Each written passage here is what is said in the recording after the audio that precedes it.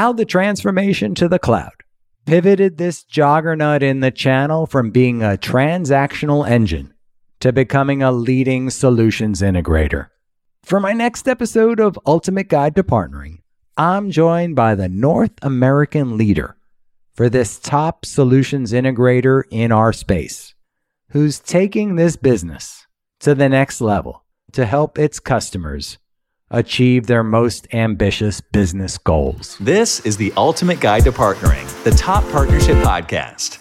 In this podcast, Vince Menzione, a proven partner sales executive, shares his mission to help leaders like you achieve your greatest results through successful partnering. And now your host, Vince Menzione. Welcome to, or welcome back to the Ultimate Guide to Partnering. I'm Vince Menzione, your host, and today I welcome Dee Burger, is the president of Insight North America, and shares with our listeners how he's applying his over 30 years experience at a leading consultancy to help Insight achieve its mission and why customers and partners should rely on Insight. I hope you enjoy this episode as much as I enjoyed welcoming Dee Burger. I'm so excited to welcome Athletic Greens as the latest sponsor to Ultimate Guide to Partnering. Friends who know me well know I've made taking a green drink supplement part of my health ritual for over 20 years now, and it has made all the difference to my health and well-being. About 5 years ago, I added Athletic Greens, and now their product AG1 has become my go-to green drink supplement. AG1 is packed with 75 high-quality vitamins, minerals, whole food source superfoods, probiotics, and adaptogens. It literally has replaced every vitamin in my cabinet. If you'd like to give AG1 a try, Athletic Greens is giving away a free 1-year supply of vitamin D and 5 travel packs with every new purchase. Check them out at athleticgreens.com/Vince M. Dee, welcome to the podcast. Thanks, Vince. Happy to be here. I am so excited to welcome you as a guest on Ultimate Guide to Partnering. You're the president for Insight North America, a Fortune 500 solutions integrator, and a company with a rich history in this technology sector we all care about. So welcome. Thank you, Vince. Thank you. So for our listeners who may not know you, can you tell us a little bit more about Dee Burger and your mission at Insight? Absolutely. The me part's the easy part because I am the world's foremost expert on that after 53 years. I got to Insight a little less than a year ago. And my role, as you said, is I run the North American business for Insight, which is about 80% of Insight. Insight is across North America, EMEA, and APAC. From my vantage point, I spent 30 years at Capgemini before this, did a very wide variety of things that have been helpful so far in my tenure at Insight. I live in a little place called Kiowa Island, which is off of Charleston, South Carolina, which for those of you looking at a map is really convenient to go from Kiowa Island to Phoenix, Arizona, where Insight's headquarters is right outside of Phoenix in Chandler. On the Insight side, as you said, long heritage. Insight is 35 years old this year and has a really interesting history from starting off as a product reseller, small product reseller, got bigger, acquired a bunch of companies, became a really big product reseller. And now we're pivoting to what you refer to as a solutions integrator that we think is really unique in the market and something that is going to help us build an even better future than the proud history so far. Yeah, so a couple comments here from my side. First of all, Kiowa Island is absolutely a beautiful location. I lived in the Charleston area for a couple of years, just a few years back. So what a great location to be located in. And Insight, I know so well from my early days at Microsoft. We're a big reseller partner of Microsoft. And we're early to pivot, right? Everyone was moving to the cloud about 10 years ago in this time of transformation. And the business models were changing. And Insight was on the forefront of that and has been leading this transformative time that we're seeing. And you've really expanded your footprint. And I was hoping you could expand on with us and with our listeners today on like what that's looked like, how that pivot has happened. Yeah, I think it's a good one.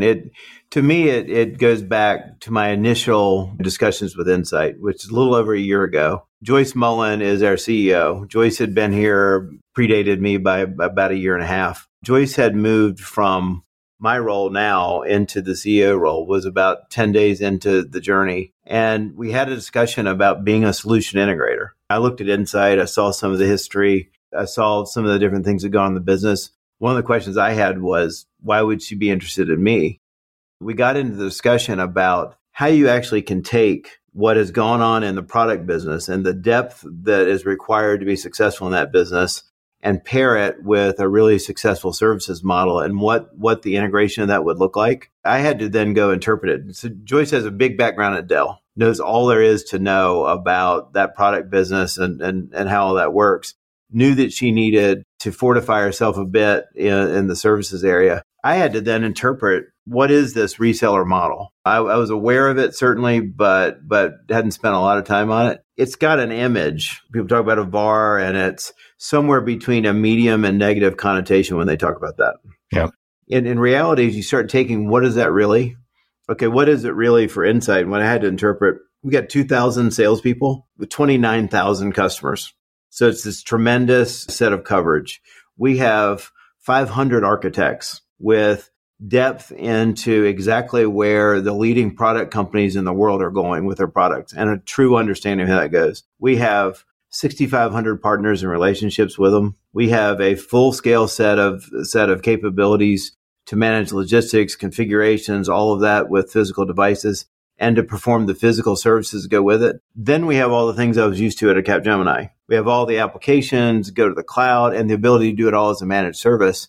So a lot of that for me was being able to effectively interpret what does that mean and how do you bring it? And so what we've done is we put it together as a solutions integrator. You think about what it does for a client, right? So we break our client segments largely into commercial, corporate, and enterprise, small, medium, large. For a small client, we've got the ability to access a wide range of technology they wouldn't be able to do otherwise. On the enterprise side, going all the way to the top, we've got the ability to do services projects for them with a variety of things, and to also be able to do specialized sorts of procurement that would be harder for them to do. Where it really comes together is in the middle of that. Imagine yourself as a CIO of a $3 billion company, and you're trying to figure out the latest phase of how you're helping to evolve your company.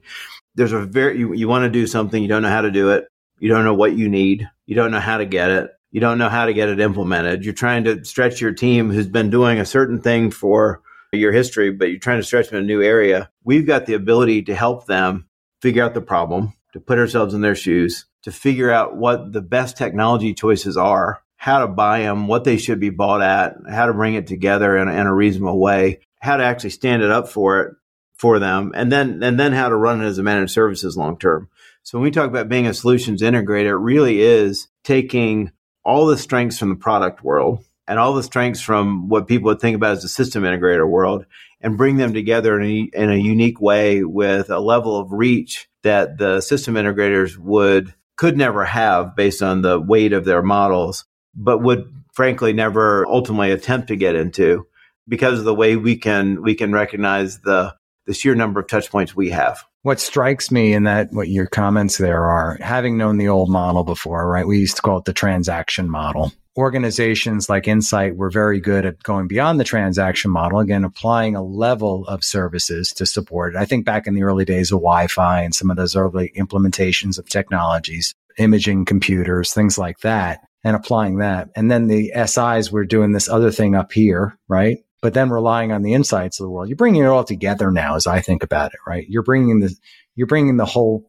solution set together and being a one place that an organization can go to deliver that. And you said the 3,000 person organization, they may not work with a Capgemini. They're looking for something midstream or midway between that. Right. And then what they're seeing on the transaction side is very hollow. I mean, not to be subject or to look negatively on the channel, but there's that transaction piece is not getting you what you need to get to. And organizations in this world of SaaS, in this world of hyperscalers, they're looking for somebody to bring it all together, right? They're looking for the ISV solutions to layer on top and create a stitch together a complete solution for their organization. No question about it. I mean, our premise is if you get more and more valuable to the customer, your business is going to do better in a linear sort of way. So all of it for us is trying to be more effective in solving customer problems. And you brought up a really interesting point here, right? Like you don't look like, from your pedigree and your background, your typical person that came out of the transactional world, right? The typical mold there is somebody who came from that world. You came from Capgemini and spent 30 years in a very different environment. What does that look like to you, and how are you helping to lead that evolution? It's interesting. One is, evolution is a good word. So Insight's got a lot bigger services business than we're generally credited as having. So it's a roughly $1 billion services business that has been built with a lot of acquisitions that would have looked like things Capgemini would have acquired along the way. Hardcore cloud skills, data skills, application skills, that type of stuff.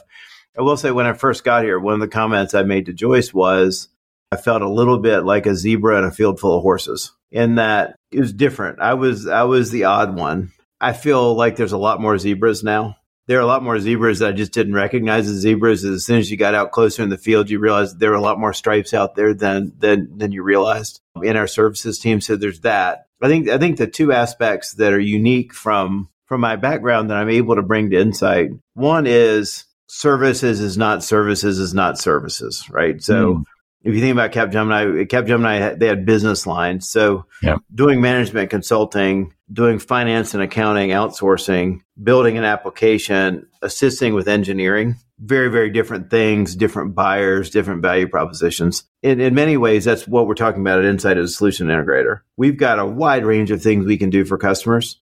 Very few scenarios would say, all right, let's stitch them all together in one big pile, right? So it's about how you have different faces to a customer. You work within their problem set. You put yourselves in their shoes, really work to help solve their problems. And then you go back into the kitchen and figure out which ingredients you need to pull together to do it. So in some ways, it's a very similar path.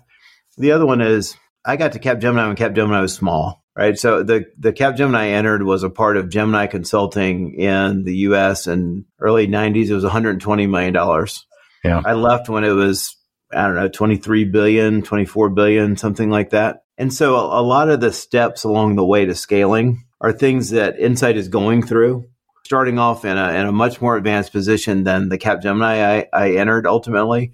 But a lot of the things you do to scale, to industrialize your processes, to think bigger with regards to client are other aspects that I've been able to bring. So you brought up the bigger picture of Capgemini and what that was. What is Insight and what isn't is kind of the $1 million question there. I think it's a good one. We're never going to attempt to be Accenture, right? Put Accenture out as the gold. Accenture's got 800,000 plus or minus people now doing all kinds of things.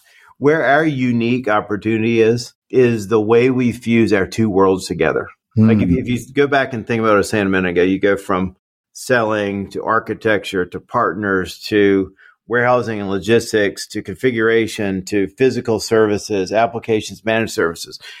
There are companies in the world that compete with us in every one of those markets. In no one of those things are we the biggest company in the market. But there are no companies in the world that are bigger than us in each of those, right? So our ability to provide balance, our ability to solve problems in a more holistic way. In the system integrator world, when you think about infrastructure, most of the time, that's something the client's dealing with. That's right. There's a project plan and there's an element in that project plan that says at some point somebody buys stuff, right?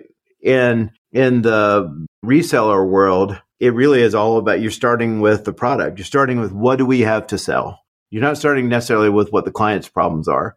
What do we have to sell and how do we get them to buy more? Where we're able to bring it together, start with the customer's problems, bring the right ingredients each time. The secret to Insight success, both now, we've had a very good run of late, but even more so in the future is how to bring all that together. And that's where our very resolute focus is. Many organizations are learning to do more with less. And as you think about how you're going to reach your revenue targets this year, I recommend you check out PartnerTap, a founding sponsor of Ultimate Guide to Partnering. PartnerTap's pipeline discovery and co-selling platform will help your channel and sales teams to hit their revenue targets faster, even with fewer resources. PartnerTap gives your teams the new automation and partner data you need to source more pipeline and close deals faster with your best partners. You can find out more information at partnertap.com. So focus on the customer. How are you training or evolving your sales organization to be more of that versus the old model? It's an interesting one. We talk about this one a lot. Part of the answer is there's still a lot of specialized selling, right? It's not like with a couple thousand salespeople and 29,000 customers. It's not like each of the 2,000 and 29,000 customers has to have the full conversation about everything. And so we're really thinking about it in tiers. We are a different insight to different tiers of the market. And we want to make intentional choices about customers and where we focus. So at the top, call it 100 clients. We want to bring the full insight. We want to ultimately be in their strategic roadmap. We want to think about that relationship, not just next month, but next year, 3 years from now, 5 years from now, 10 years from now. What role do we play in our client's business and how do we help them along bringing what we have? Ultimately, we're not doing that for 29,000 customers. And so the sales team really has to evolve with a range of people that are specialized in the different things we do. And then a reasonably limited set of people that are expected to bring it all together and have a different type of kind of connective discussion. But it's important. The sales team that I met when I first got to Insight, I was blown away by. I was really surprised. I didn't have a negative expectation of what I was going to see, but the professionalism was absolutely fantastic. The question for us and the way we strategically position the business is always going to be balancing that specialist generalist line and getting that in the right position to make sure we're talking to our clients about the right things. Yeah, and I've seen it firsthand. I mean, I've been to your facilities in Tempe and been close to your team over the years that I was at Microsoft. Let's talk about these times we've been living in, right? There's still some headwinds. I mean, we called this a time like no other when we were going through the COVID pandemic. And now we've been dealing with the economic headwinds, right? What are you seeing now that you didn't expect to see during these times? And how are you achieving success during these times? I agree in that no matter how crazy you think the world is today, the odds are it seems it's going to be crazier tomorrow, and it has been truly a wild ride for, let's call it, the last 3 years.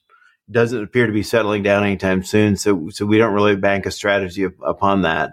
The key way I think about it and framing it is you go back into the old days of 2019. The world was, for the most part, in a series of equilibriums, right? There were enough PC shipments for people that needed them. There were enough lifeguards for our beaches. There were enough restaurant workers for our restaurants. There was enough whatever for whatever, right? It had largely gotten into a balance. In 2020, everything was disrupted immediately. Every equilibrium in the world was thrown off. Translated to our market. So you take the end user devices, they actually, in a strange sense, shot straight up, right? In a market that usually grew in line with population or GDP in some proportion, minus some innovations and product releases and stuff like that. All of a sudden, when you're actually working from both home and from the office, you need new devices. That market went crazy. That's now kind of crested and trying to find its own equilibrium. Services in the very beginning of that almost shut down. I remember sitting around thinking, what if this market gets cut by half? What do you do? How do you manage through that? And then had a huge boom of a couple of years as customers and companies realized that the people that in a time of uncertainty like COVID was, the people at the biggest disadvantage were those that had not invested in their technology and that weren't on that curve. And so there was an overinvestment for a couple of years in services. Probably the last 2 years have probably been the best 2 years in the history of the services industry. That's going to normalize as well. So when you look at that, you say, all right, it's going to continue to be unpredictable. We're not really going to know exactly what's going to happen. What do? First thing you do is you focus on the customer. If you're doing a great job for your customer, and if you're really delivering value into their business, you're not going to be the one that gets reduced. You're going to continue to grow. The second one, though, against this backdrop is how do you build resilience into the business model so that as things shoot up or shrink or modulate over time, how do we make sure that we're along for that ride and really doing a good job and being dynamic with it? And then the third one is you just keep paying attention and you're ready to adapt as you need to adapt, and aware that the things you take for granted one day may or may not be the same market conditions you might face next week. You brought up a really good point. First of all, focusing on the customer is super important here, but I picked up on what I like to refer to as agility, right? And I think it's a characteristic of great partners or great organizations that understand how to partner, is having those listening mechanisms. Like how are you listening to the customer? How are you listening to the market? And how are you pivoting when you need to? Is there anything special you think about when you think about agility? I honestly think you said it. There's all kinds of noise, right? So several thousand people talking to tens of thousands of customers. Everything's out there. The question is, as an organization, are you hearing it? Yeah. Are you hearing it, and are you interpreting it, and are you acting on it? My view of it, and some of the things we've adapted, is creating sort of a periodic forum so that you turn it into a discipline around how you adapt. The good news for me at Insight is I'm still so new. Everything's new, right? So I haven't had time to get into some sort of rhythm where things could get stale yet. But we talk about it. We have a very tight-knit leadership team. We talk a lot about the dynamics in the market. We review it as a team at least once a month, have those discussions, talk about where to adapt. And so I think the key is make sure your ears are open, you've got the ability to interpret, and you're willing. A big part of it is the willingness to adapt. So valued advice there. And you talked about, I think it was 6,500 partners within your ecosystem. So you've been around this world of partnering for quite some time, working with, we talked about Microsoft, but all of the major hyperscalers, all of the major software publishers. What do you believe in this world of partnerships? What do you see from the best partnerships that you work with? I think it starts with there's a real reason for the partnership. Being a partner for the sake of being a partner, it's not like being friends in middle school. You know, if you think about it, there's a real reason. Our business reason and the partner's business reason need to intersect in a way that we know how we drive value for each other, and we're honest about that relationship. We're honest about how it works, because I think you can do an awful lot from that vantage point. I think the other one is there's a lot of partnerships that are rooted in corporate relationships, which is necessary, but nothing actually matters unless there's a field relationship. And so it's that balance of, are we aligned strategically? Do we understand what we're trying to do? Are we connected in the right way? But can the folks that are actually dealing with a particular client or client situation, can they get aligned? Can they work to take the aspects of the partnership that we thought about in a strategic way and make it practical and tangible to a customer? I think that's where an awful lot of partnerships struggle. Yeah. Is that it is hard to be able to run it on two separate levels. It's two separate sets of people. It's two separate incentives. And frequently it's two sets of discussions. So what do you see from the best of the best there in terms of getting that level of alignment from the corporate conversation down to the field organization? I honestly think it's a focus question. So if we go, again, 2,000 sales executives, 6,500 partners, if we say, hey, team, let's focus on our 6,500 partners, get going. They have no idea what to do with that, right? And you're leaving it to chaos. And so we work to be very targeted around which partners in which markets for what reason. A lot of the architect community I talked to you about earlier, that architect community is that translation. Mm-hmm. Ultimately, we've got to be with our clients, giving them the very best we know about how to make their fortunes better. At the end of the day, that's our reason to exist. That's why our business is here. And being able to do so means that you're able to focus the message a lot better with who you're working with in what areas, and you know why. And I think that translation gets down very well to a sales team. I think it's when they're left to their own devices and you're partnering with partner A over here, partner B over here, and partner C over here, and it just happens to be who took who out to lunch last. It can't be left purely to randomness. So what I think I heard you say here is you're relying, you have overlay resources that are supporting the organization from a solution perspective, right? They have solution specialties. And when there's a need from a client, you're pulling in the right resources, the right partners to address that customer's needs. Absolutely right. And we know in advance the why to it. Yeah, makes a lot of sense. So conversely, when you've seen partnerships fail, what would you say to them now? Like what was the kryptonite that got in the way of a successful engagement? I think a lot of it is adaptability. So there's a strategic partnership that gets set. Let's say as we sit here in April of 2023, that somebody in January 2022 had decided, hey, let's get a partnership going. Let's go in this area. And the world's adapted a bunch and the team is still in the old mode without having really thought about how the market is so dynamic. The partnerships also have to remain dynamic. The relationships have to be fostered, certainly at both those tiers. But the whole discussion about why we have the partnership, what we're trying to do for customers, how it actually flows with the latest and greatest developments. I think that the key there is to be very dynamic, keeping that purpose in mind and keeping the two tiers of the relationship in mind. Yeah, good points. So Dee, president at Insight North America, it's a big deal. I mean, you're a publicly traded company, a big organization, very well respected in our industry. What got you to this point? Like, was there a pivot? Was there something, a spark that happened to get you on the right track, that got you on the track of success, both at Capgemini and now here? I think the most important, I go all the way back to the beginning of my career. So I started with Gemini Consulting. I was 22 and I went to my onboarding class and everybody else was 30. And it was a unique situation where if you designed an org chart, it was literally a diamond. There's CEOs, single point up here, a whole bunch of people doing a whole bunch of stuff, single point at the bottom right here. I was a research associate. I was hired. I knew somebody at Gemini Consulting. They gave me a chance. And fairly quickly, I got put in a position where I was managing. And I started off attempting to manage the work really well without an understanding that what you're really managing is people. Yeah. And I think the key to, if I look at my career, the thing that has helped me the most is an understanding of leverage. If I as an individual can make myself 50% better, great. If I could make 10 people 10% better, that's twice as good. Yeah. If I can make 100 people 5% better, that's another 2.5 times as good as that.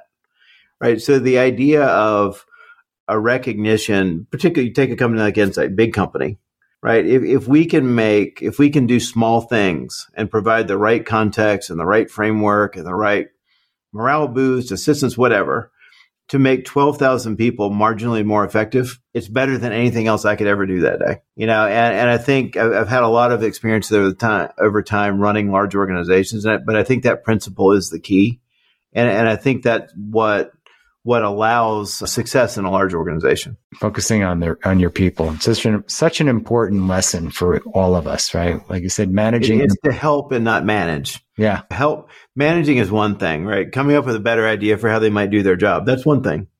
But to actually help really is far, far more valuable. I love what you have to say there. So we're going to have a little bit of fun. This is like one of my favorite questions I get to ask our most amazing guests. And you're hosting a dinner party. A dinner party could be anywhere. It could be a beautiful Key Island. It could be in Tempe, Arizona. Any of these locations would be fantastic. But you can invite any 3 guests from the present or the past to this amazing dinner party. Whom would you invite and why? All right, so I'm going to give you an answer to this that I guarantee you've never had before and will never have again. My 3, the first one, the easy one with my background. So I went to Clemson. So I would invite Clemson's head coach for football, Dabo Swinney. Yep. Unbelievable guy. I've watched him a bunch, watched his philosophy. He's been an extraordinary success at Clemson. Interesting personal history, all the stuff he's overcome, the positive attitude, the leadership, a lot of that.